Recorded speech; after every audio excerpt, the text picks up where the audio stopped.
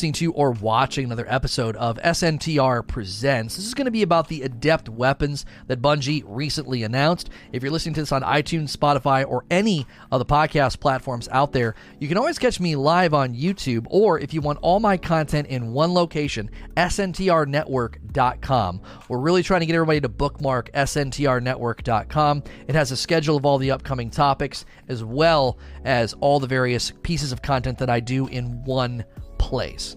So, the Adept weapons came during the TWAB that I kind of already covered, and I lightly talked about them. I talked about the hand cannons and the rocket launchers, and I didn't want to do a video where I went through like literally every change that they're doing to every weapon, but I did think Adept weapons was a good topic all on its own for a handful of reasons. Number one, we have been waiting for a significant weapons update for a while.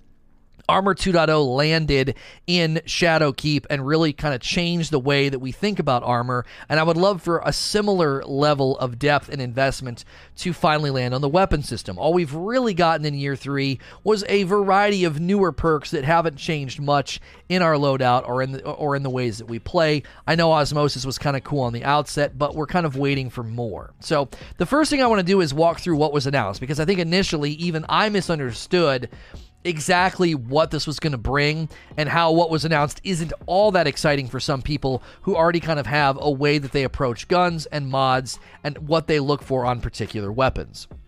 So the first thing they said was, when you fully masterwork the weapon, you're going to get +3 to all the other stats, along with the 10 plus to the masterwork stat that we already get. And that's where I misunderstood. I forgot that we already got a +10. So if your gun rolls with a reload masterwork and you take it all the way to level 10, you get +10 to reload, because the reload is the masterwork stat. All they're actually adding is the +3 to other stats. Now, I don't know about you, but the +10 never seemed to do that much. It was just a nice little teeny capstone. You know, obviously when you really want range or you really want a certain one and you don't get it, that's a bit of a bummer. But it only being +10, getting what amounts to basically like 33% of that on all the other stats, I don't even know if we're going to feel that unless it pushes a particular stat a little bit further, like range or something. I don't necessarily know if you're going to feel this. Now, I know people like to min-max and get as much as they possibly can out of a weapon, but with everything we know from weapon testing, this may be a purely cosmetic change. You see like the little yellow bars on all your stats, and it's going to feel nice, but experientially in the game, as far as like the actual efficacy of the weapon, I don't know how much of an impact that's going to have at all. Now, the Adept shader is a nice touch. It can only be applied to the Adept Trials of Osiris weapons, and there's no geometric differences. Now, I do like, as far as like the geometry of the weapons, I would say going forward, that would be a really, really good thing that they should do. Adept weapons should physically look different, since all you're actually doing is creating a unique shader that if you don't like that shader, that's kind of it. Like, there's no other way to really distinguish. Now, they'll probably say Adept in the name, but I do think going forward, if I was in charge, I would say the Adept weapons need to have a physical difference, or maybe even consider doing ornamentation. They said they were no longer going to be selling legendary ornaments like they did for like the Dustrock Blues and the Recluse and some of the other weapons. I would say that would be a really great way to add a little bit of depth to the grind, make it a rare drop, but you could get some pretty cool ornaments that only can be applied to Adept weapons as something very, very limiting to make them stand out a bit more than just a shader, again, if you don't happen to like it. Now, to be fair, in Destiny 1, Adept weapons were black and the non-Adept weapons were like yellow. It was like yellow with black highlights or black with yellow highlights. And the black with yellow highlights was pretty cool, and obviously what you're seeing on the screen here next to me is hearkening back to that. It seems to be a slight bit of a hat tip to where we've come from and when Adept weapons first showed up in Trials of Osiris that predated Rise of Iron. Lastly, they talked about the Adept mods, and this is where I think a lot of folks are questioning the validity and the depth of this. We're going to have to wait until we actually get it in our hands to conclude anything, but it's going to basically replace your existing mod. So if you really like running Icarus and you want to run an Adept mod, you're going to have to take your Icarus off. Now, we don't know what all we're getting. There's two types: a flat stat increase to a specific stat, so just like +10 range or whatever, or an Adept version of existing mods that might cost you something. Like in the example they gave, -20 handling was the example. So you get an Adept version of an existing mod. Now, I don't know if that means you're going to be able to get like Adept Icarus, or Adept Targeting Adjuster or something of that nature. I would think, given that this is PvP, the Adept versions need to be interesting or at least somewhat winsome, worthy of, like, you know, you're trying it out and you're going to experiment. Because if you run Adept Icarus and it costs you 20 handling or 20 range or something, you might do some experimentation and see, like, is this going to work? Is it going to fit my playstyle? Is it actually going to make the weapon any better? But this is essentially what they announced about Adept weapons. And I think some of this isn't going far enough, and many of us would obviously like to see it go further, especially those that play Trials every weekend. Secondly, I want to talk about how this is a razor's edge. I do think one of the concerns people had was, if you're going to make Adept weapons, just how strong can you make them before it becomes a problem? So the upper echelon of weaponry has always going to be a challenge. It was always going to be a challenge when specifically for a PvP mode, and this is what I mean. If you go into a raid and you make the guns in there really, really strong, specifically for PvE, you're not going to cause any major disruption to the game itself. You're obviously going to covet those weapons and want to go after them as a PvE player, but in the realm of PvP, this is a bit of a tightrope, okay? If they make them too strong, like the example I give here, Luck in the Chamber, you can create a very slanted, rich get richer situation. The more people that are winning and the more often they're going flawless, the better the weapons that they're the better the weapons that they actually get. And then it's easier for them to win. Luck in the Chamber actually turns certain gunfights into a 2-tap as opposed to a 3-tap, and that can be very problematic because you're actually throwing the time to kill rhythm of the game into upheaval. Conversely, if you make them too weak, then they just sort of short circuit as a loot incentive. The actual loot incentive of Adept weapons completely breaks down if the most committed PvP players look at them and they're like, this really isn't that worth my time. It's not actually that strong, unique, or cool. Right now, unfortunately, it seems they leaned a little bit too much toward the too weak side of the tightrope. If you're imagining this as a tightrope that they're trying to walk, a razor's edge as I call it, I feel like they're taking the safe bet. They're leaning a little bit too much to the side of safe and not that powerful, and they need to lean a little bit more to the other side. Some of the ways I think they could lean toward that side is the stuff that we already talked about. Number one, have ornamentation or geometric differences on the weapons so they look different as opposed to just a shader. Secondly, actually have Adept mods that are going to sway the competitive player away from Icarus, or I don't even know what some of the other ones that people might run, range, or I think mostly people run Icarus, or maybe Targeting Adjuster. Overall, though, Bungie would want to look at that echelon of player and ask that question. What's going to motivate a really competitive Trials player to switch to these Adept weapons? And lastly, what about PvE? Now, obviously, people are like, man, PvP never gets anything, Lono. Why you got to bring up PvE? Here's the thing. Nothing that was announced for the Adept Trials of Osiris weapons would be enough, in my mind, for PvE raid dungeon level gear. A little bit extra stats on a weapon, like +3 on some categories, and then Adept versions of some mods. If that's what they do for raid dungeon gear, and I'm still chasing basically the same weapons that I'm chasing now, because the Adept weapons in Trials of Osiris in this Season 12 that's around the corner in Beyond Light is literally going to be the weapons that you've been chasing ever since Trials landed earlier this year, okay? If that's what they bring to the raids and the dungeons, I am going to be severely disappointed. That's not nearly enough to make me care or feel like it's a standout weapon. Those are minor differences. At their core, they're mostly cosmetic differences. When I go into PvE, a couple extra stats on a couple extra points on all my stats is not nearly enough to make a weapon actually feel standout. I truly hope Bungie has more in store for the Destiny 2 Beyond Light raid loot pool, because slight stat bumps just ain't it. That is not what Genesis Chain was. That is not what the Fatebringer was to the players. It wasn't like a slight stat bump. It was a significantly different, unique, gotta have this weapon. It stands out. Maybe it's close to best in class. Maybe it is best in class. You've really, really got to take things higher than a couple of extra stats. We need unique, standout gear that drives us to that classic endgame Destiny loot farm from the past. I don't have blind nostalgia about D1, but we really need to recapture that feeling of, I've got to have that weapon from the raid. It's standout, it's unique, it's better. If the only thing that really is different on them is what we've seen outlined for Trials weapons, I am severely concerned about this upper echelon of loot they're building, because sunsetting was implemented for this very reason, and all we've seen right now is not, as we were promised, recluse level gear. It sounds like slight min-maxes to a weapon's stats, which is just not strong enough in my mind. Number one, for many people to justify sunsetting. Number two, to actually feel like the raid weapons are worth it. So if you're in the live audience right now, we're going to transition to Q&A. You can submit questions if you're a paying member. If not, stick around. Q&A is always a good time. Hit subscribe and like. If you're listening elsewhere, be sure to bookmark sntrnetwork.com, or, as always, you can go subscribe to the YouTube channel. As always, if you're listening to any of the locations, please like, share, and subscribe. Thank you for listening to or watching another episode of SNTR Presents. This is going to be the Q&A session that followed my talk about Adept weapons. If you're listening to this on iTunes or Spotify or any of the audio formats, you can always catch me live Monday through Friday at sntrlive.com. If you'd rather have all of my content in one place, as well as the uploads, because we no longer upload on the live channel anymore, go to sntrnetwork.com. sntrnetwork.com has all three of my shows, Repeat Theater, Rageous Roundtable, and SNTR Presents, as well as schedules for both the watch parties and the subjects that we end up covering here. So I'm going to jump right into the questions. We've got 15 submitted. First one from Clap for You.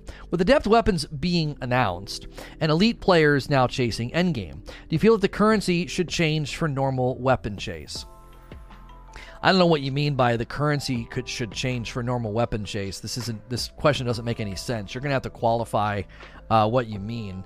At the present time, there is no currency that is used in weapon chase. I mean, Umbrals, if that's what you're referring to, Umbrals have their own currency, but Trials currency applies to the Engrams from Saint 14, and then the currency with Zavala and Shaxx is literally just for like an Engram drop. So there really isn't any sort of a weapon chase. Oh, maybe that's what you mean. Do you feel the currency should change for the normal weapon chase? So maybe he means move away from tokens or something. I don't have a strong opinion here if that's what you're driving at. Like, I don't necessarily think they need to restructure what happens with the normal weapons. I do think, from a philosophical standpoint, you can be really, really generous with the normal drops. They can just drop like crazy. Because, does he mean masterworking? If he means masterworking, I don't think we need to make the... I don't think we need to make like necessarily like the normal weapons different in that regard either. I would say they can be super, super generous with the drop rates, though. If I'm just playing Trials and I'm in games, 2, 3, and 4, and even 5... you can just have the normal weapons dropping like crazy. Who cares? They're not the Adept. They're not the best. And so that's going to keep me coming back. If the more casual PvP crowd knows they can jump in week to week and just get pretty generous drops of all of the normal weapons, I think you'd have a pretty full funnel of players. The token system and they started giving you less tokens, but they removed the win requirement. I'd get rid of all that crap. I think tokens are great because tokens give you a reason to play all weekend. But if you bring back that Iron Banner, remember the Iron Banner appeal during Rise of Iron? It had this really nice appeal because you could essentially just grind like crazy and be getting drops the whole time. If you treat Trials the same way, I think a lot of folks would be like, dude, let's just go play. Every other game or so we're getting drops. Doesn't matter if we win or we lose. Obviously, you don't want people going in and AFKing and throwing for drops all weekend. You'd want to make it to where you have some motivation to win. Like, your drop rates and your chances of drops are better when you're actually winning and getting kills. Like, they could have something there that, if you get 0 kills and you just lose 5-0, 0 kills, that you don't get a chance at a drop. So people would at least have to run around and get into gunfights, even if they are quote-unquote throwing. But again, you'd want to motivate people that, like, the drop rate gets better, the more wins you have on your card or something. So sure, you get a couple losses, but once you get enough losses to reset your card, you're going to lose that buff. Like, every win on the card adds to the drop rate chance or something. Just the idea being, keep people playing all weekend, keep people in the funnel, and you're totally in your right to do that because they're not the Adept weapons. I originally had no problem with the tokens. I thought, yeah, it'll keep people playing all weekend. They just need to be really generous with them and remove a lot of the restrictions. But I really think what would really revitalize Trials and help is to bring back that feel of endgame drops and that chase of not feeling that, oh, the only way I'm going to get anything is if I win or go to the lighthouse. Just keep people in the funnel all weekend long. That'd be my goal. Chef with the next question. With the addition of adept weapons into Trials, do you think the elite players moving toward the end of the cards will be paired with an injection of more casual players into games 1 through 3? See, this would be the hope, yes, that there would be an equilibrium within the player base. So if you have a huge influx of players and you get back up into the 300,000 and 400,000 of players on a given weekend, so when the weekend's all over and done with, you would hope to get closer to 500,000 players or more that logged into Trials over a given weekend. When in a given day, you can have, 900,000 playing PvE and 600,000 people playing PvP, you would hope that after an entire weekend, you can get closer to the 5 and 6, maybe even higher, 600,000 or 700,000 players. You would hope that that's what you'd start to see, because that's not a 24-hour period, it's a 3-day period, right? You should be able to garner that. It's a little bit harder, non-match made, got to get a fire team, but still, that funnel should really fill up if you do things properly. And if that were the result, then just natural player equilibrium would happen. There's way more casuals and mid lane players, and they're going to tend to gravitate toward the bottom of the card because they're not going to win games 5, 6, and 7. They're going to have too many losses on their card by the time they get there. They're just not good enough. And then the really, really good teams are going to get to games 5, 6, and 7, and that's when the competition heats up a little bit, and the games take longer. You don't steamroll 5-0 really quickly. You go 5-2, 5-3, 5 and 4. You play more rounds. The games take longer. The better players, they end up taking a little bit longer on the back half of the card. And if they go flawless, they go to the lighthouse. That takes time. They're not hanging out in games 1 through 3 as often. They're hanging out on the back half of the card. The back half of the card should be known to have games that last longer, more skill on the field, and fundamentally lead to the best teams going to the lighthouse, which means once they hit game 5, all the way to the lighthouse is a really big chunk of time where they're not in the lower echelon player pool. And so the lower player pool should feel more like a, I'm trying to think of, it's kind of like if you've ever been to a wave pool, the amount of people in the wave pool thins out the closer you get to the deeper waters. You got just tons of kids and younger aged folks at the front, all bunched up and close together, where by the time the wave gets to them, it's less intense and they can laugh and have a good time. And the further you get in the wave pool, the more thin it gets. Well, that's just naturally how you would want Trials to feel like, that the front half of the pool is tons of people that are on the mid to lower end of the skill spectrum because they're more quickly turning over the card and starting over than the people that make it all the way to game 7 and win. They're less likely to be in that lower end of the pool because the back half of the card just eats up more of their time and more of their day. So you would hope that would be essentially the result if they do it right. A full funnel, lots of casuals is actually good for literally everyone that wants to play Trials. Chapter 3 from Dro. With the news of adept weapons and mods, as well as how acquisition will work, do you think that we will use the same system for strike adept weapons? See the TWAB from September the 10th. I don't honestly know what their plans are with acquisition, but I did say this in my talk, that as far as the mods themselves and what Masterworking will do, I don't think that's enough for endgame PvE grind. If somebody's going to take the time to grind upper echelon nightfalls, dungeons, or raids on this side of sunsetting, I better get more than some extra stats. I'm just being real. That's not enough. That's not enough. You gotta think Genesis Chain, a unique standout weapon, a synergistic perk, something I can't get anywhere else. I don't want a hand cannon that's got the same basic feel and look and archetype and perk pool as all the other weapons, and but you get +3 on all your stats if you masterwork it, and you can run a better mod. That's not what we're looking for. We're looking for weaponry that's fundamentally different. It's fundamentally at a different echelon of loot and uniqueness and power. Now, I don't need to go to the raid and get a gun that's basically a one-size-fits-all weapon that makes the rest of the weapon pool look like garbage, but I certainly need my raid gear to have more than some extra stats on it. That just isn't enough. It just isn't enough. +3 on my stat might as well have been 0. Right, like, you barely feel the +10. I want you to get a gun that has a reload masterwork. I want you to use that gun for, reload it like 5 or 6 times. And then I want you to masterwork it and get the +10 on reload. You're barely going to notice. If you barely notice a +10, +3 might as well not even be there. Like I said in my talk, it's basically cosmetic. You're just going to kind of see it and be like, oh wow, what a nice little stat capstone for my gun. It's not actually changing the gun's efficacy or strength. It's literally nothing. It's non-efficacious nothing is how I would look at it. If I'm not feeling in the game, like when I run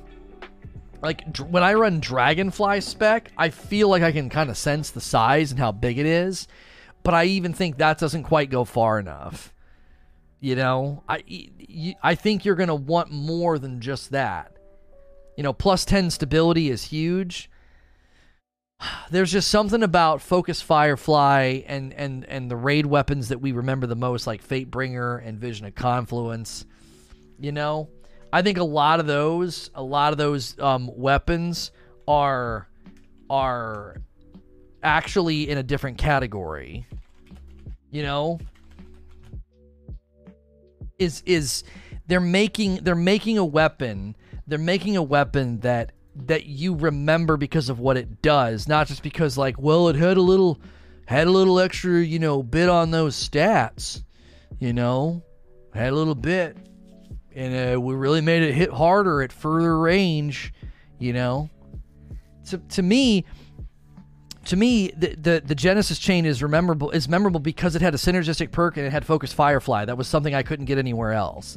That's why I remember that weapon. So if they don't hit those markers, I'm not going to be that excited about a hand cannon with a couple of decent perks and some extra stats. It's not.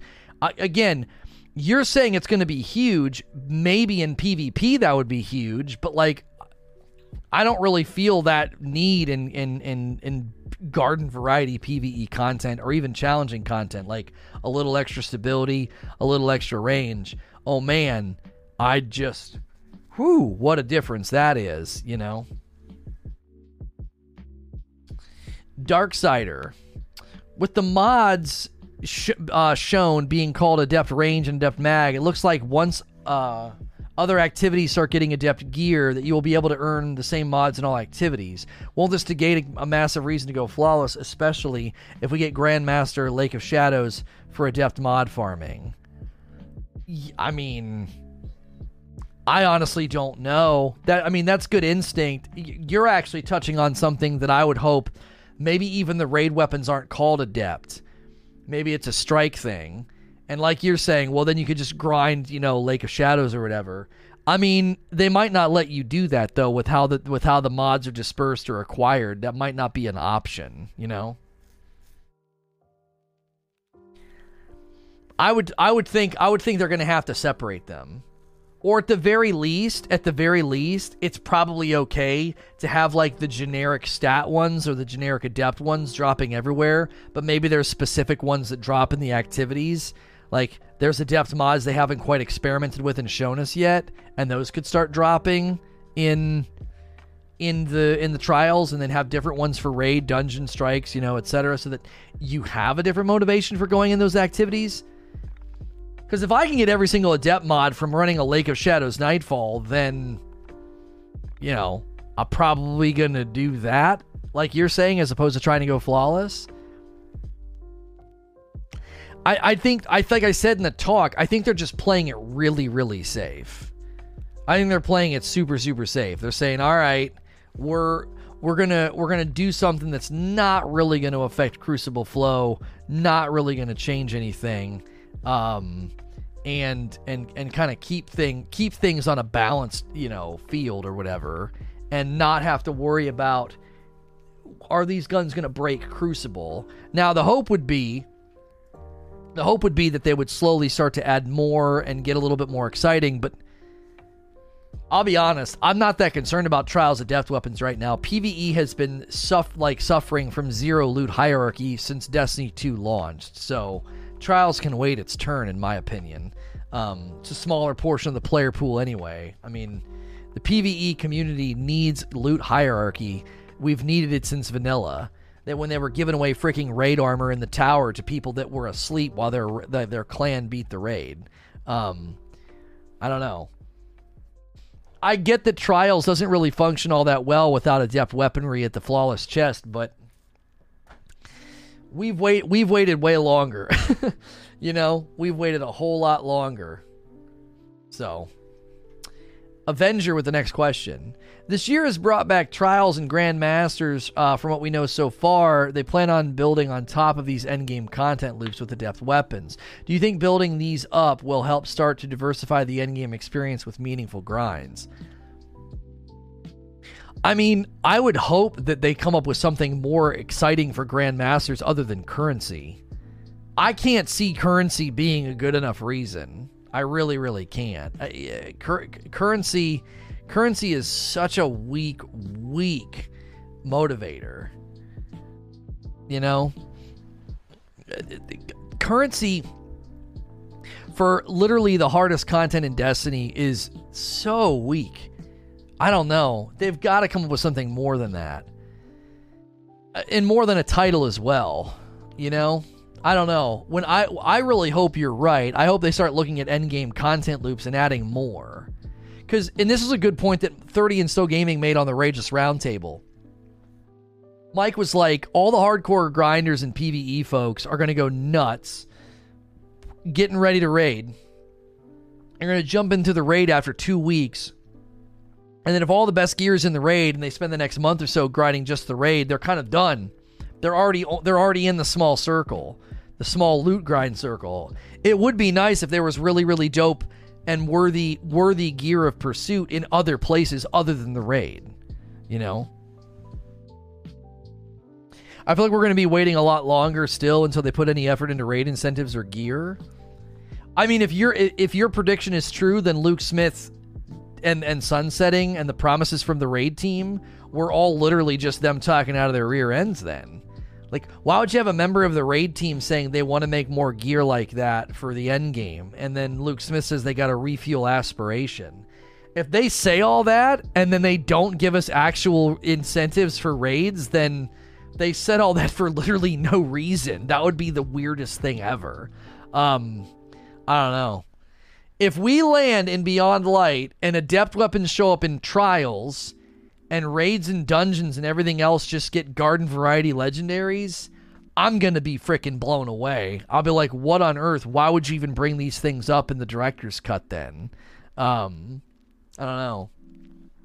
It's starting to feel that way since the adept weapons fall extremely short. But the adept weapons are landing in Crucible. That's why my middle section of the video is called A Razor's Edge. They have to dance on a razor's edge. They can't give you something insanely strong because then everybody would cry about that. Like, we saw stasis footage in the Crucible and immediately everyone was like calling foul. That's too strong. That's broken. That's going to ruin Crucible. So like, they have to walk on a razor's edge. You know what I mean? How is that weird? Bungie says stuff all the time that under-delivers or doesn't deliver at all. But I'm just so tired of engaging in exaggerated platitudes. That's not true.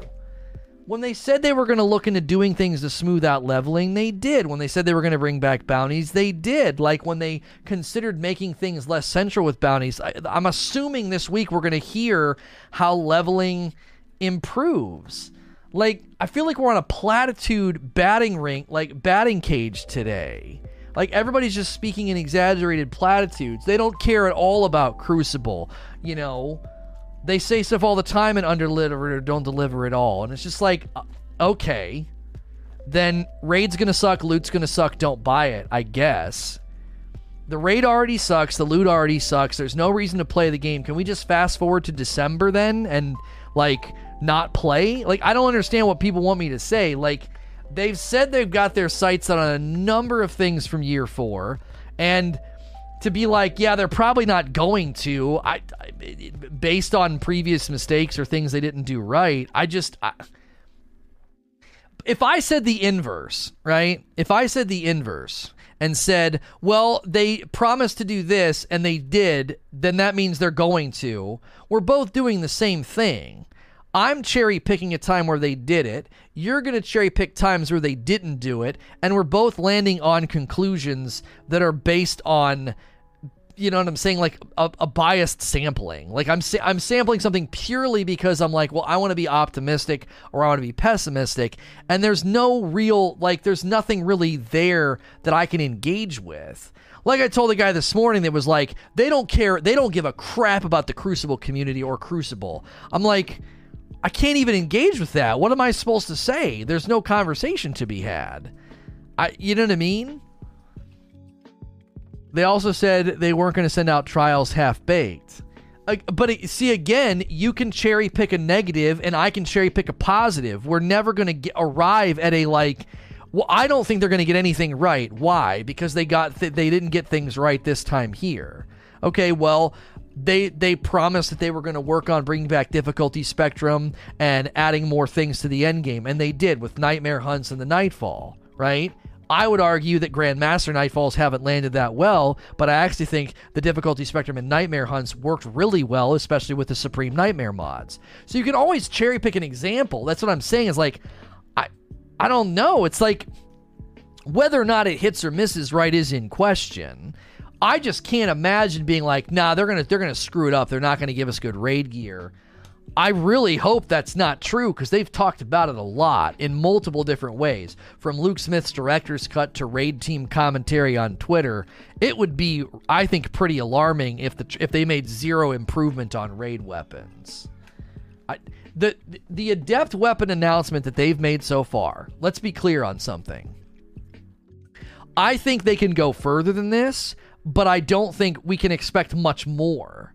There's only so much room that you have. There's only so much wiggle room that you have when making upper echelon gear for trials. You go way too strong, it disrupts the entire ecosystem. You go way too shallow, no one gives a crap. Like, I think the biggest thing missing from this list, number one, is geometric differences. I think the guns should actually look different physically. They could do that with ornamentation. And secondly, I need more than stat bumps. Right? I need more than stat bumps. If they need to walk this thin line for loot, do you think raid loot would be better than Adept Trials weapons? What I've continued to say, Sigmund, is that remember Focus Firefly on the Genesis chain? That's not going to do anything in Crucible. They need to focus on perks that won't do anything to Crucible. Osmosis would be an example. That's not a very good example, but it's an example of like, that perk isn't going to do anything in Crucible. It's got to be PvE in its focus. So, yeah, if you make them too strong, it'd be a rich get richer situation. Lono just proved my point and said what I wrote. Quality isn't the conversation. They delivered what they thought was good and would work, and everything they said they do, they've attempted. The thing with Trials that still blows me away. The thing with Trials of Osiris that still blows me away is there were things that to me seem painfully obvious. Like, hop on a Zoom call with any player with a brain and they'd have been like, people are going to low card farm. You're going to end up with very bottom heavy cards, and people are going to not enjoy that. They're going to leave. There's going to be mass exodus. You can sit here and blame cheating all you want. The larger player base has been on the PlayStation for a while. Now, PC dwarfed that for a while, like overshadowed that for a while, because the PC had free to play in Steam, right? If you do that, like, okay, yeah, but by and large, there are tons of people who play on console, and they didn't even keep Trials alive. Why? The reward structure was all wrong, low card farming, etc. That Trials is still a question mark for me. But they said, I'll give you an example of a cherry-picked positive. They said they were going to go for a narrative that was more of a baton pass season to season to season on a single evolving world. And I believe they've delivered that in year 3. They went away from this episodic Black Armory Drifter opulence where every season is completely disconnected from the other. They moved away from that, and we were told we were going to get a single evolving world structure where the story continues to hand off to the next story. And I believe they delivered that in year 3. I believe that the storytelling has been, I think, significantly better in year 3 than it was in years past. I think it's been more consistent, and it's been more interconnected, right? So that's something I feel like they got right. What we're talking about now is the delay of what we've seen for adept weapons and trials. If that's the level of quality they give in the raid, it's going to feel really disconnected. I think it contextually makes sense to have the weapons somewhat reined in because it's PvP, and I would hope that they could remove some of those reins in a PvE environment. I still think they've become out of touch with their own game. They shouldn't be missing things that are so obvious to the gamers. I don't disagree with you. Stephanie. Honestly, the launch of Trials still to this day makes no sense to me. Maybe inviting people that barely played the game or hadn't played in years, maybe it was overlooked. Maybe too much of it was already built and they couldn't make changes midstream. I mean, who knows? The guys that went out and talked to them about Trials hadn't played in years, so maybe they were purely focused on gameplay and gun feel, and they overlooked logistics. Maybe they pointed out the logistics, and Bungie's like, it's been too far in development, we can't make these changes, because the patch pipeline is supposed to get better in year 4, because they've changed everything. We're reinstalling the game, we're shrinking the file size, their patching pipeline is supposed to be a lot more efficient, they're shaving off like 2 weeks. Maybe that'll help. So when someone flies out and is like, this is logistically stupid, they could make a change in time before it launches. Yeah. We got a lot, and this is what I've always said. We get inoculated to quality of life changes, so then we draw conclusions that are very narrow and negative. We wanted leveling to improve, storytelling to improve. We wanted bounties. We wanted more intentional loot grind. We got that in year 3 at almost every turn. Improved leveling. The artifact is automatic leveling for more casual players. They added bounties. They gave us a very, very intentional loot grind with the lectern, with the sundial, with the umbrals. But what happens is you get inoculated to that. You forget that none of that existed in year 2, and it kind of gets out of frame for you, and you don't see it. So then you see the rough spots, and you're like, well, they messed this up, they messed that up, this wasn't right, Bungie's just really tone deaf. And it's like, if I would be Bungie, I'd be screaming, like, wait a minute, you asked for literally these 9 things, and we did all of them in year 3. Like, how are we tone deaf? We're literally doing the things the community asked for. You know? But I think the quality of life stuff gets out of frame for us and we don't see it and it becomes an assumed thing. A great example of this is your cell phone. I want you to imagine right now going day to day without text messaging, Facebook, email in your hand. You're inoculated to this. This is now just part of your daily life. So when your phone's not doing something right, or it's slow, or it's not exactly delivering what you've become accustomed to, you're like, this freaking phone sucks. And it's because like you're forgetting all of the quality that it has added, like in the palm of your hand. So they add all these things to the game and they make all these improvements. And we're like, man, I don't need all of that. You say inoculated, but to me, they're just fixing things that should have already been fixed. Thank you, Justin, for the new patron. That is just such a horrible way to look at it. So, and this is why I'm not trying to single you out, but the Destiny community has so many folks like yourself that are exhausting and tiring to interact with, and here's why. Bungie can't win with you. They listen to the community feedback and make changes. And when I use that to refute the pessimistic attitude that they're tone deaf, disconnected, and can't get anything right, and I use that, you flip it into a negative and you're like, yeah, but it should have already been in there.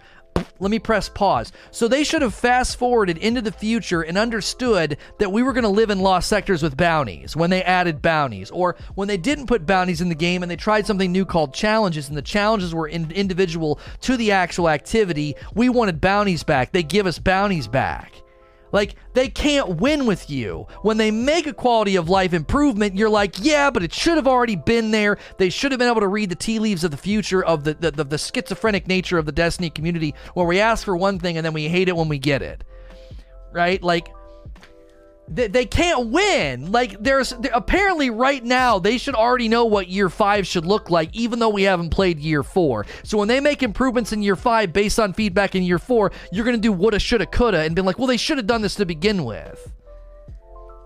It's like, well, wait a minute. Hang on a second. Like, if they're making changes in response to your feedback, you can't then say they should have known this.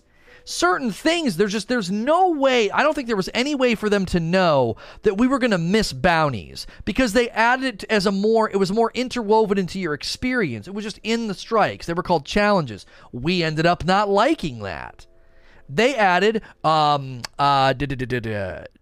was it called? What did they called it? What was it called? Like an intentional farm. I forget what they called it. I called it intentionality. They did the skeleton key thing late year in Destiny 1. It was something that we had asked for, right? Targeted farming is what they called it. They called it targeted farming. They gave us skeleton keys. We ended up not liking a lot of it.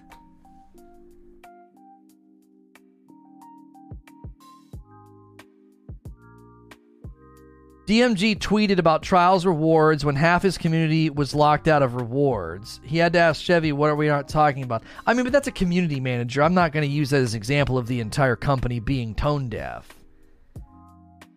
No vendor loot refresh after sunsetting 3 years of weapons is going to be a major issue. Are we really pulling Nightshade from Zavala still? No, hang on. You guys know I'm not a Bungie apologist, right? I'm not a Bungie apologist. What I'm saying is we're having two different conversations. In that conversation, if there's literally zero vendor refresh and they don't up those activities loot pools, I'm going to be pretty ticked off. I'm going to join you in that frustration. I'm talking about the attitude where whenever we're talking about changes that are coming, people are like, it's probably going to suck. They have a history of screwing up. They're terrible. They're tone deaf. They don't even listen. And then when you point out ways that attitude doesn't fully actually represent the game and its evolution, they're like, yeah, well, they should have done all that to begin with. Like, you can't win. It's just like an Alamo they retreat to. Like, that feedback's been around since when? Season of the Drifter? There couldn't have been feedback about bounties in Season of the Drifter because there were no bounties like that in Season of the Drifter. The entire bounty system got overhauled in Year 3. Not to mention, when they added the bounties in Year 3, the artifact and the Season Pass entered the picture, which is one of the main reasons bounties became over-focused upon. If the artifact and the Season Pass wouldn't have been added in Year 3, no one would have looked at the bounties the way that they did. It was a perfect storm that in some regards was not something they could have predicted. People want bounties. Boom, they add bounties. Not only do they want bounties, they added repeatable bounties, a brand new concept for people who grind day in, day out. Now, they did that simultaneously with another team working on an artifact and another team working on the Season Pass. And they all came together for a bad cocktail. It was like, wait, this is the most efficient way to level up the Season Pass. There's really, really cool things late game on the Season Pass, like level 72 or 92 or whatever. So again, you look at it in a vacuum and you're just like, oh no, they completely messed us up. They should have known what we were going to do or what we were going to say. And it's like they were adding things that had never been in the game before. Like, I never would have imagined an artifact or a Season Pass in Destiny. That's a brand new concept that came in Destiny with Shadowkeep. And bounties became like this hyper-focused thing because people just had that desire. I want to get to level 72. I want to get level 92. I want to unlock all the things on the artifact. Like, you know how we are. So again, we get inoculated. Like, it gets out of frame for you. You forget all of that and you're just like, yeah, bounties suck, man. How did Bungie screw up bounties? Of all things, bounties? And then we get a seasonal event and people are like, great, more bounties. Thanks, Bungie. Season of the Bounty. And it's like... And that's what I mean. Like, they can't win. I'm not like defending them. They've had some real doozies of some bumbles. Like Guardian Games is like, I don't even know how they messed that up as bad as they did. That was really bad. So this is just a side tangent, a little side tangent that sometimes it just gets really, really tiring to be like, let's talk about what has actually happened, what actually needs to be improved, and we get stuck in this like weird fog of pessimism that's so rooted in exaggeration and platitudes that I'm like, I don't know what I can grab onto to interact with because it's so big in how people talk about it. I've identified my main problem with bounties. They lean on them too much now for content. But you're saying they lean on them for content. Bungie probably thinks, you know what? We can't add strikes every time we do a season. We do a new activity. We add bounties in there to shake things up and spice things up. And then you're going to run it. You know, and you're saying they lean on it too much for content. But the alternative would probably be, what, less? I mean, every 3 months paying $10 and getting new stuff to chase and do. There's probably going to be some padding in there. There's probably going to be some padding in there, I would think. You know. So, all I'm saying is, when you look at the actual track record of this game, right? When we look at the actual track record of this game, it's actually, I think, done a pretty good job of improving and implementing community feedback. I think they've done a better job at that than they've done a poor job. If you think of it, I think the best analogy I use is like baseball innings. I feel like they've had more good innings than bad innings. Like, if you look at the overall game, if you're looking at the scoreboard of a baseball game, you're like, what? They've had a lot of good innings. They had some real stinkers in there, but most of these innings have been pretty good. I think the bad innings just stand out in some people's memories and some people's minds, and that just sort of overshadows everything. They take forever to do it. I mean, they've acknowledged that. They're making us reinstall the game so they can trim down their pipeline of updates by 2 entire weeks. That's not bad. That's not immediate, right? I mean, obviously, every game has its own workflow and its own level of agility. Some games are more agile than others. So, I think they've managed to consistently get people on base and get some people home, get some decent home runs here and there, and put some points on the board. And they've kept the community going for 5 years now. So I gotta move on. It was just a side tangent. The pessimism's running strong, and it tends to do that when we get into the valley. We get into the valley of content. There's nothing going on. It's dark, and everyone's just like, "We're never gonna see light again. It's dark," and I'm like, okay, we'll get over this crest. It'll be nice for a while, and then you'll get back down to a valley, and you'll take a break. Yeah, being stuck at home doesn't help, right? I think it's a good thing I've gone through, years of this type of content, of Q&A and back and forth, because I would say this is the most cantankerous and pessimistic the community's ever been. I'm used to the rhythm. I've done this. This ain't my first rodeo. The valley before new content's always pretty dark and pretty grumpy. This is probably the most grumpy we've ever been. Not just this community that hangs out here, just the Destiny community in general. It is pretty grumpy right now. And I attribute it to a perfect storm of everything that's been happening. So that's why I'm just kind of like, I get a little transparent sometimes, and I'm like, man, this just gets exhausting. It's just very platitudinous. It's just very negative. It's very pessimistic. But at the same time, I can zoom out and kind of understand what exactly is going on. We've been here before. It's just right now, I think the frustration dial is turned up a little louder than normal, This is the most pessimistic I've ever been, to be fair. Yeah, no. I think everybody has gone higher on the knob than they're used to. And I think that's part of everything we're talking about. Mr. Han Brolo with the next question. How do you feel about them adding adept weapons to a free-to-play endgame content for a relatively small player base over the paid PvE content on launch? I think Trials should have them, but PvE endgame lacks driving motive for loot, and that's the bulk. This is something that... It's like... when you've seen those old movies and they're like shaking they're shaking the bowl and like everything's falling through and they're looking for gold or whatever. I would call this the sifting bowl of free to play. As the game gets sort of sifted through free to play, there are certain unpleasantries that are arriving. They're kind of like rising to the surface.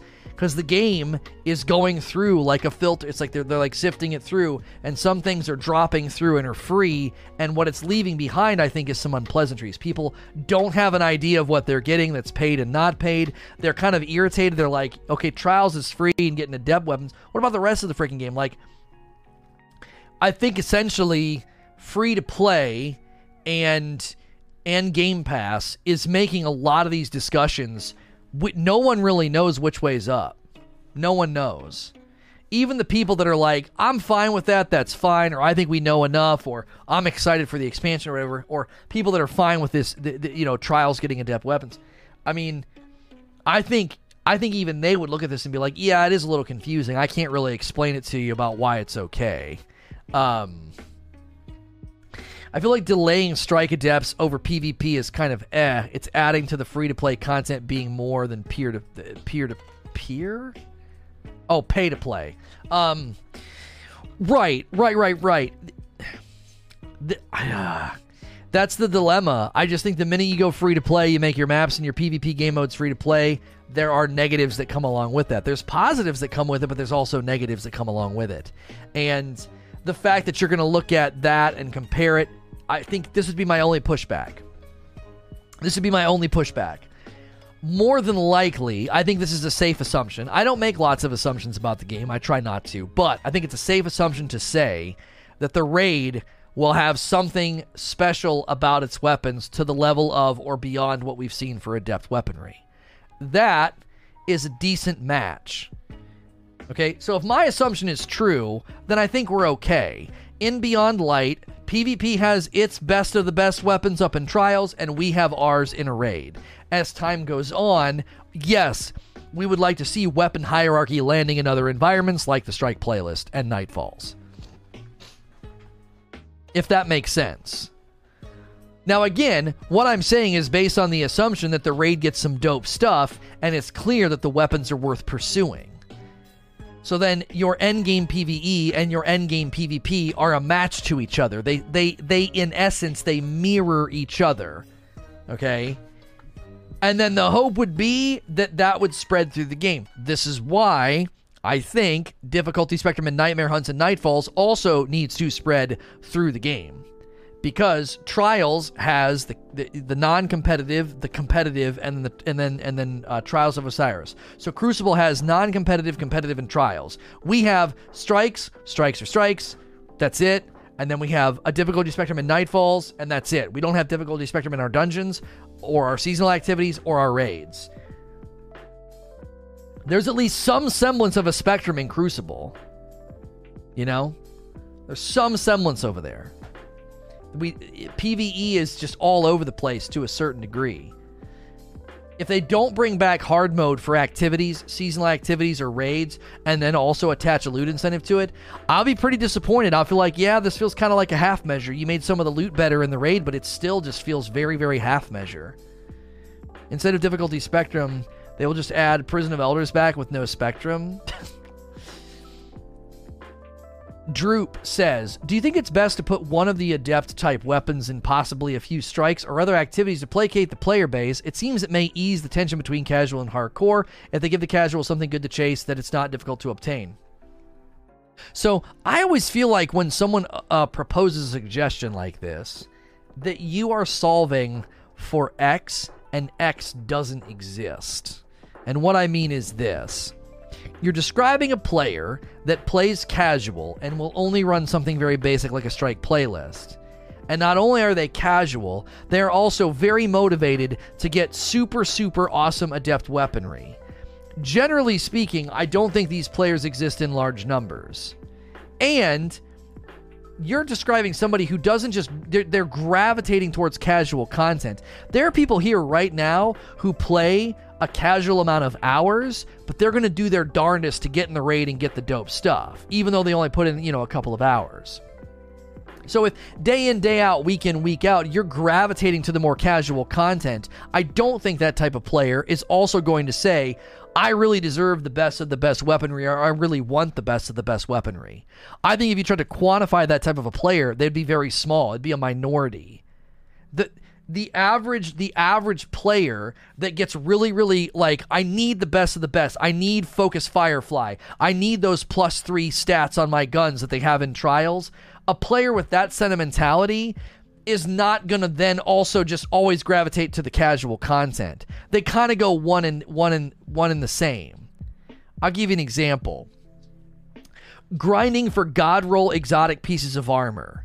Do you know very many casuals that are like, I absolutely need a 65 Nezerax. I need a 65 Nezerax. I need the stat lean to hit discipline and recovery, and that's really what I'm going for. No. Generally, the type of player that cares about that, it's a value to them, they tend to go into the content where that is. I'm not saying everyone, but by and large, when you meet that casual player that lives in the public space and strikes, they're not like, dude, I need that weapon. I need a 65 Nezerax. It's not, those two kind of don't go together. Casuals do complain about stats, though. It's weird. I mean, no one likes to get a crappy stat roll. I'm not saying that, like, casuals accept garbage loot. What I'm saying is when you make something that is like what they've described here, I think generally these adept weapons are going to appeal to more hardcore players than casual. Now, I'm not saying the casual looks at the weapons and thinks that, oh, I don't care about that. Just give me crap. I'm good with junk. That's not what I'm saying. In general, the general propensity of a player with affinities and desires that are driven by having the absolute best stats and the absolute best gear, generally, not always, generally they're going to gravitate towards the content where that stuff is anyway. They're going to be happy to get a team together to run a dungeon or a raid. Listen, and with respect, if all you ever run is a public event or the Strike playlist, I don't really give a frick if you want better gear. I don't care. Like, with as much love in my heart as I can muster, that's just a stupid way to think. Like, you're not running hard content. Games like this are structured. You run the toughest stuff, you get the best stuff. We've been lacking that for years. Did it do anything for you? This is the question that I would pose to the casual player. Did it do anything for you? Did it make your experience better since Shadowkeep launched, knowing that the Garden of Salvation guns weren't that great? Did that make your experience better? Did it make your running of the strikes and the public event content? Did it make it better that I got basically garden variety junk in the raid? Well, no, it didn't make it better. Then shut the frick up. Like, what's it matter? If I could have went and run garden with my buds and gotten some dope standout loot with really cool perks and things that were unique, that doesn't hurt your experience. It doesn't. Your experience wasn't somehow made better by the loot being diluted in Garden of Salvation. It isn't. You're being pandered to like a baby. Let's be honest. If that matters to you, and you're glad, and you never played Garden, and you're glad that the loot in Garden wasn't that good, you're being pandered to like an entitled baby. Like, that's not how you build a game. That's not how you treat a player base. If I'm going into the toughest content, there's got to be a loot incentive inside of there. There's got to be something in there motivating. The carrot has to justify the journey. And if you love living in the public space, or the seasonal content like Sundial, or the Strike playlist, fine. More power to you. Your lack of desire, ability, or care to go into the toughest content your lack of desire, care, or skill should not dilute what I get when I go up there. That's such a dumb way of thinking. I'm not trying to be mean, but it's just dumb. It doesn't even make any sense. If I went into a game like World of Warcraft or Elder Scrolls Online, I was like, what's the best loot? Oh, well, I'm making this up. This loot here is called Diamond Loot, and it has all these extra things about them. And when you wear a diamond set, oh man, that's when your stats really start to synergize. That's awesome. I want to get that, but I want to get it by playing an hour a day and just basically going into this one cave. I'm sorry, what? What do you mean? You're approaching our game systems, our game's hierarchies and logistics, and you're asking for the best of the best with a lack of care, desire, or willingness to go into those environments. It's dumb. It doesn't make any sense. I would never approach a game and do that. I just want to run in these cave systems. They're low level, they're easy, they're real casual. I shut my mind off and just hack my way through the mobs. The reason that I haven't run raids in D2 like I did in D1 is because there's nothing I want. I would grind PvE to take into PvP. Well, either that or there's just cooler stuff in there. You couldn't get Genesis Chain anywhere else. You couldn't get that perk anywhere else. The Nano Phoenix, I'm sorry, was a really rare, cosmetic drop. $3 from Ashen Spicy Lono, loving it. Thank you. I want to read what Big Mile Strike says. He says, no matter how many hours you play, you will always want the coolest and best loot regardless of if you'll actually use it. I don't disagree. But I'm telling you, I think that's one of the greatest questions to ask somebody. Hey, you don't really go into raids. You don't really go into endgame. The fact that like Crown of Sorrow and Garden of Salvation had pretty mediocre loot. Like, did that make your experience in the game better? Did that do anything for you? Well, no. How would that make my experience better? I just play strikes in public events. Okay, so then why does it matter if Garden would have had really, really awesome guns? What does it matter to you? It does. You know what I'm saying? It's, again, you're placating to and pandering to people that are just wanting to whine about like, oh, the better stuff's up there. Now, I agree. You got to be careful with trials. You don't want a rich get richer scenario. You don't want to be handing out like luck in the chamber hand cannons in the flawless trials chest. So you make it harder for mediocre players to stand a chance against those who keep winning. There was a was it Homeland? I think it was what was that game called? Homefront. I think it was a game called Homefront. And it was a little bit like Call of Duty. And they had a PvP mode, okay? And one of the dangers and struggles that always existed in Call of Duty was that the more kills you got things called kill streaks, which gave you advantages. And it led to some snowball, and it led to some rich getting richer, okay? But it was just something that you kind of accepted in Call of Duty. And in this game, Homefront, whenever I was playing it, they had kill streaks that I'm not making this up. This has actually happened. This went through a testing period, and they put this in the dadgum game. If you got enough kills, you got a health boost, and you were harder to kill, and then you got a damage boost, so you killed other people faster. It had to be one of the dumbest, most short-sighted things I had ever seen in my entire life. In the history of playing like online PvP games, it was incredibly short-sighted. You would literally end up with somebody in a house that was unkillable. It was like trying to storm like a cave with Godzilla in it with like a toothpick. You're like, I'm coming in, and he has to shoot you like a couple of times, and you have to shoot him a bunch of times. It was so dumb. Like, that's probably the most extreme example I can give you of rich get richer. You give the person winning more health and damage so they become unkillable. So you got to be careful where you go into the trials environment, and you could create a similar ecosystem where this guy's winning and gets better gear and wins easier with that gear. No, it was worse than Juggernaut. Yeah, Juggernaut and World at War was pretty annoying, but the reason Juggernaut kind of was okay, in quotations, was because everybody could run it. Imagine getting Juggernaut times 2 just because you got a kill streak. You become unkillable. You become unstoppable. You just run through. It was absurd. So the point I'm making is I think Crucible's in a different category. When I run a raid or a dungeon, I don't know. I feel like there's a lot of things Bungie could add that they haven't added that would make that make that loot worth my time. Gillian the Mist says, do you think pitting the adept weapon mods in the same slot as a normal mod is a good idea? They'll have to compete with the seasonal and regular mods, and it seems like it will get constrictive. I believe in adept weapons, they deserve to get an extra socket. I am reserving like my final conclusion on this, but I will say, as a preliminary judgment, I think this was a bad decision.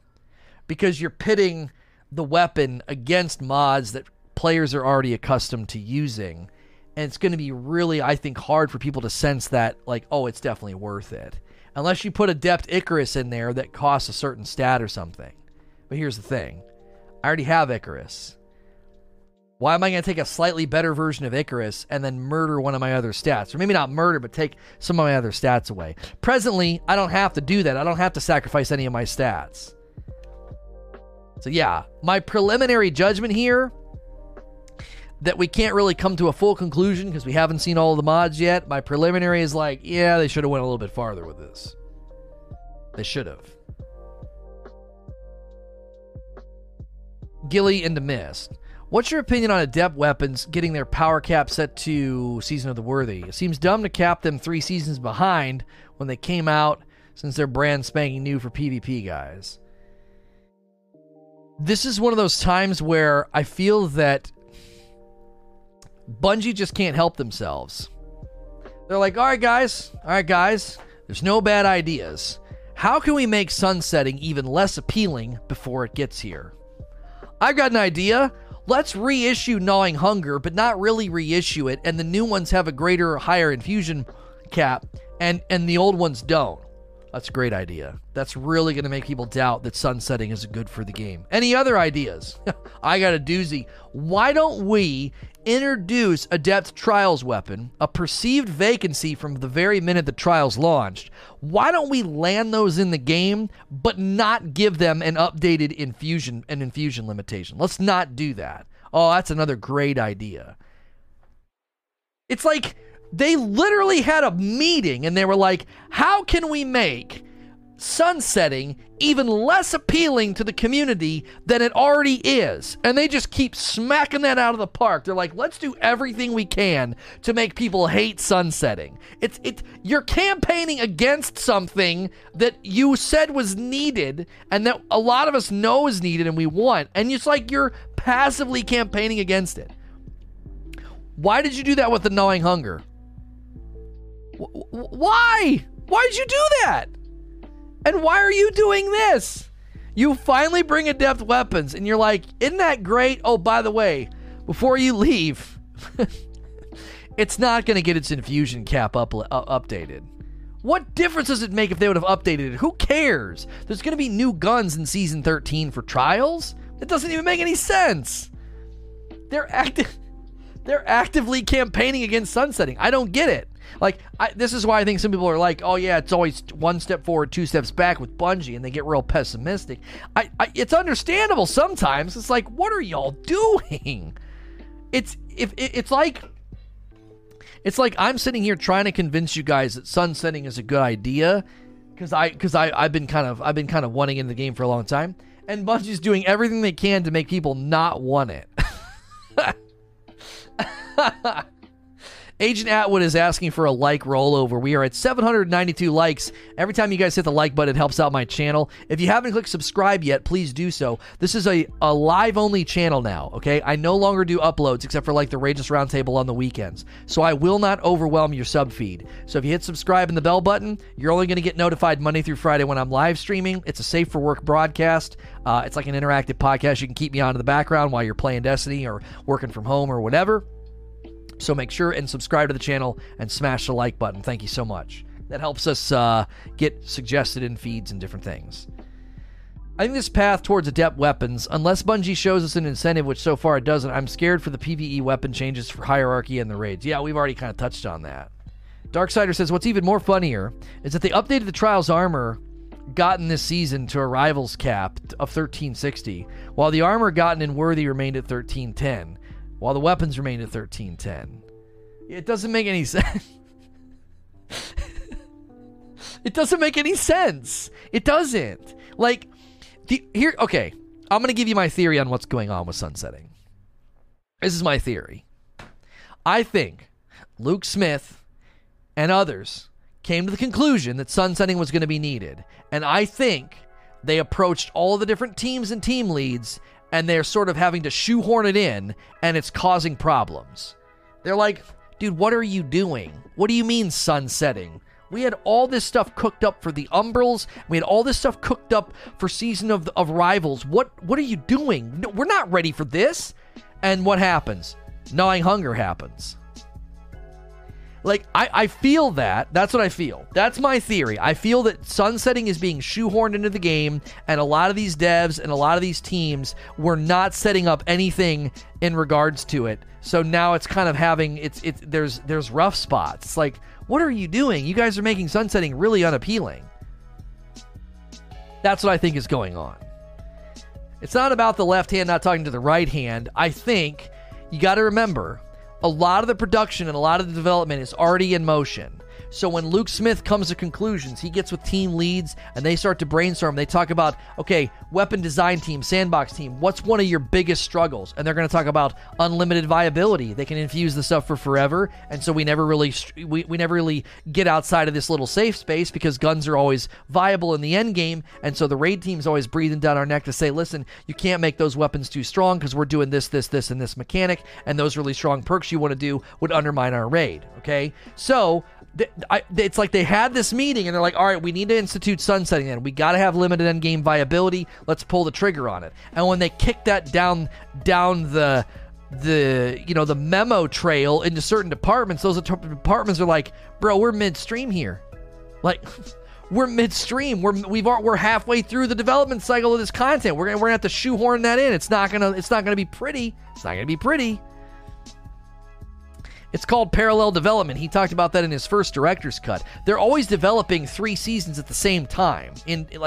This team's working on Arrivals, this team's working on Worthy, and this team's working on Dawn. They're all midstream. That's why big changes like that, system-wide changes, tectonic changes, they don't happen all that often. They don't happen all that often because the minute they do that, they got to say, hey guys, you're just gonna hate to hear this, but I know you're 70% on that season. You guys are nearing final stage prep and testing. We're gonna have to implement a change to Bounty XP distribution as well as infusion capping all of the gear. And they're like, wait, what? We didn't design any of this with that in mind. And then that's when these problems start to emerge. People say this is a bad idea because Bungie isn't responsible with their implementation, and then Bungie does exactly what the people act like it's not confirmation. It's a bad idea. I'm missing your logic there. And then Bungie does exactly that, but people act like it's not confirmation. It's a bad idea. Yeah, I'm not going to sit here and try and make excuses. I'm just trying to give you a picture into how most of the teams are midstream when a big decision comes down, and that's why a lot of this stuff, and again, I am theorizing about why this is happening. I think sunsetting is getting shoehorned into content that wasn't ready for it, and the hope would be that most of Beyond Light and past it are built with sunsetting in mind. Horn Joe says, would you prefer if Bungie did something different with the depths? Personally, I wish targeted elemental burns. I'm not going to get down on a laundry list of things I want to see. I just keep it pretty generic. It needs to be standout. What were the expressions I used down here? We need unique standout gear that drives us to classic endgame grind. That's kind of my check boxes. I don't want to get too specific because it's unlikely I'm not going to get my laundry list of wants. Ashen, do you think that Pinnacle Weapons made Bungie leery of making standout weapons? With regards to PvP strength, yes. I think Mountaintop and Recluse, this is actually a really good piece of insight. I think Mountaintop and the Recluse are like shadows over the Crucible, and the Crucible team, especially the team that worked on these Trials of Depths, they're under that shadow. They're like fearful to like reach too far, and then they're going to get stung because they're like, yo, we can't make these too strong. Look at what the Recluse and the Mountaintop did to the Crucible. And so that's looming as like this, don't go this way, this is treacherous, you know? I'm going to start moving faster through the questions because we are at an hour. Flynn, would you say that Bungie is under-delivering for adept weapons to buff them later for some of the same things? Well, okay, so I'm going to answer your question another way, all right? It's a whole lot easier to swing low and then turn the dial up and be like, you know, guys, we didn't quite go far enough with adept weapons. We want to go a little bit further, and we're going to be doing XYZ to really give them a slight bit more punch or a bump in quality. It's a lot harder to overswing and then have to curb them down. If you have to curb them down, everybody's going to be ticked off. Are you kidding me? We finally get some good weapons and now you're going to nerf them? It's a lot easier to swing under, and then they can slowly raise those dials and say, okay, now we're going to turn some of these things up. So from a design standpoint, I know I called this safe. I think they are playing it safe. I think that's probably the right call. It's probably the right call to play it safe at first, and then maybe slowly tune them up, as opposed to tuning them down. Han Solo, with this very minor stat bumps that they outline with the Trials weapons, do you think that they should look at Warmind cells and sort of build off a decent idea like that? If you're speaking with respect to PvE, yes. I've consistently said it's more about what the weapon does. Think of guns as spellcasters. I want my weapon to do something. Warmind cells is a good example. Spawn something, do something, have an effect. I know I'm going to shoot enemies and go boom, boom, and reload it. I don't care about all that. Damage and reload perks are so boring. I need the gun to do something. Genesis Chain is memorable for that reason. Xylo Supercell, obviously an exotic, but still memorable. It did something. Ashen, sorry to double dip, but if Bungie wanted to give us a taste of weapons after sunsetting takes place, why would they not make some standout weapons for this season? Oh, for the one that we're in now? I mean, this is kind of like what we were doing earlier, a little bit of woulda, shoulda, coulda. I think they want to save the bangers for the expansion. I still feel like they've got some bombs to drop. Everything feels very, very strained, choked, and weird. I'm not trying to hype you guys up, but I still feel like they've got some bombs to drop. Something's missing. Something's wrong. Something's not right. Like, everything feels very disconnected and disparate, and it's like, what is all this? I think they're keeping a bunch of big bombs, like, close to their chest. And if not, then, we'll all be kind of disappointed and be like, wow, it was just kind of another ho-hum expansion.